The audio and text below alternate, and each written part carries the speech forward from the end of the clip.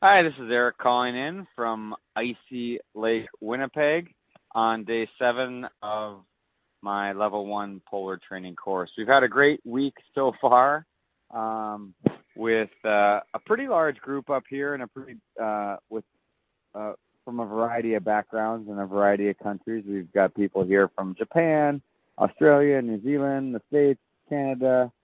We even got a guy who's Yako from.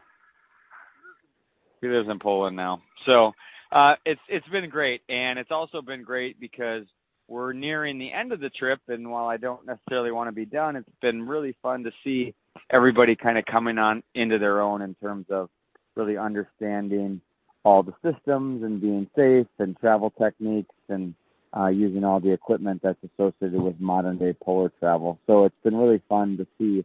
On the downside, we have subpar snow conditions, but we've been making it work and kind of snaking along the edge of an island. And on the positive side of that, we got into some really kind of intense pressure ice, and we also saw some wolf tracks. And last night I actually heard, I think, around 4 wolves howling.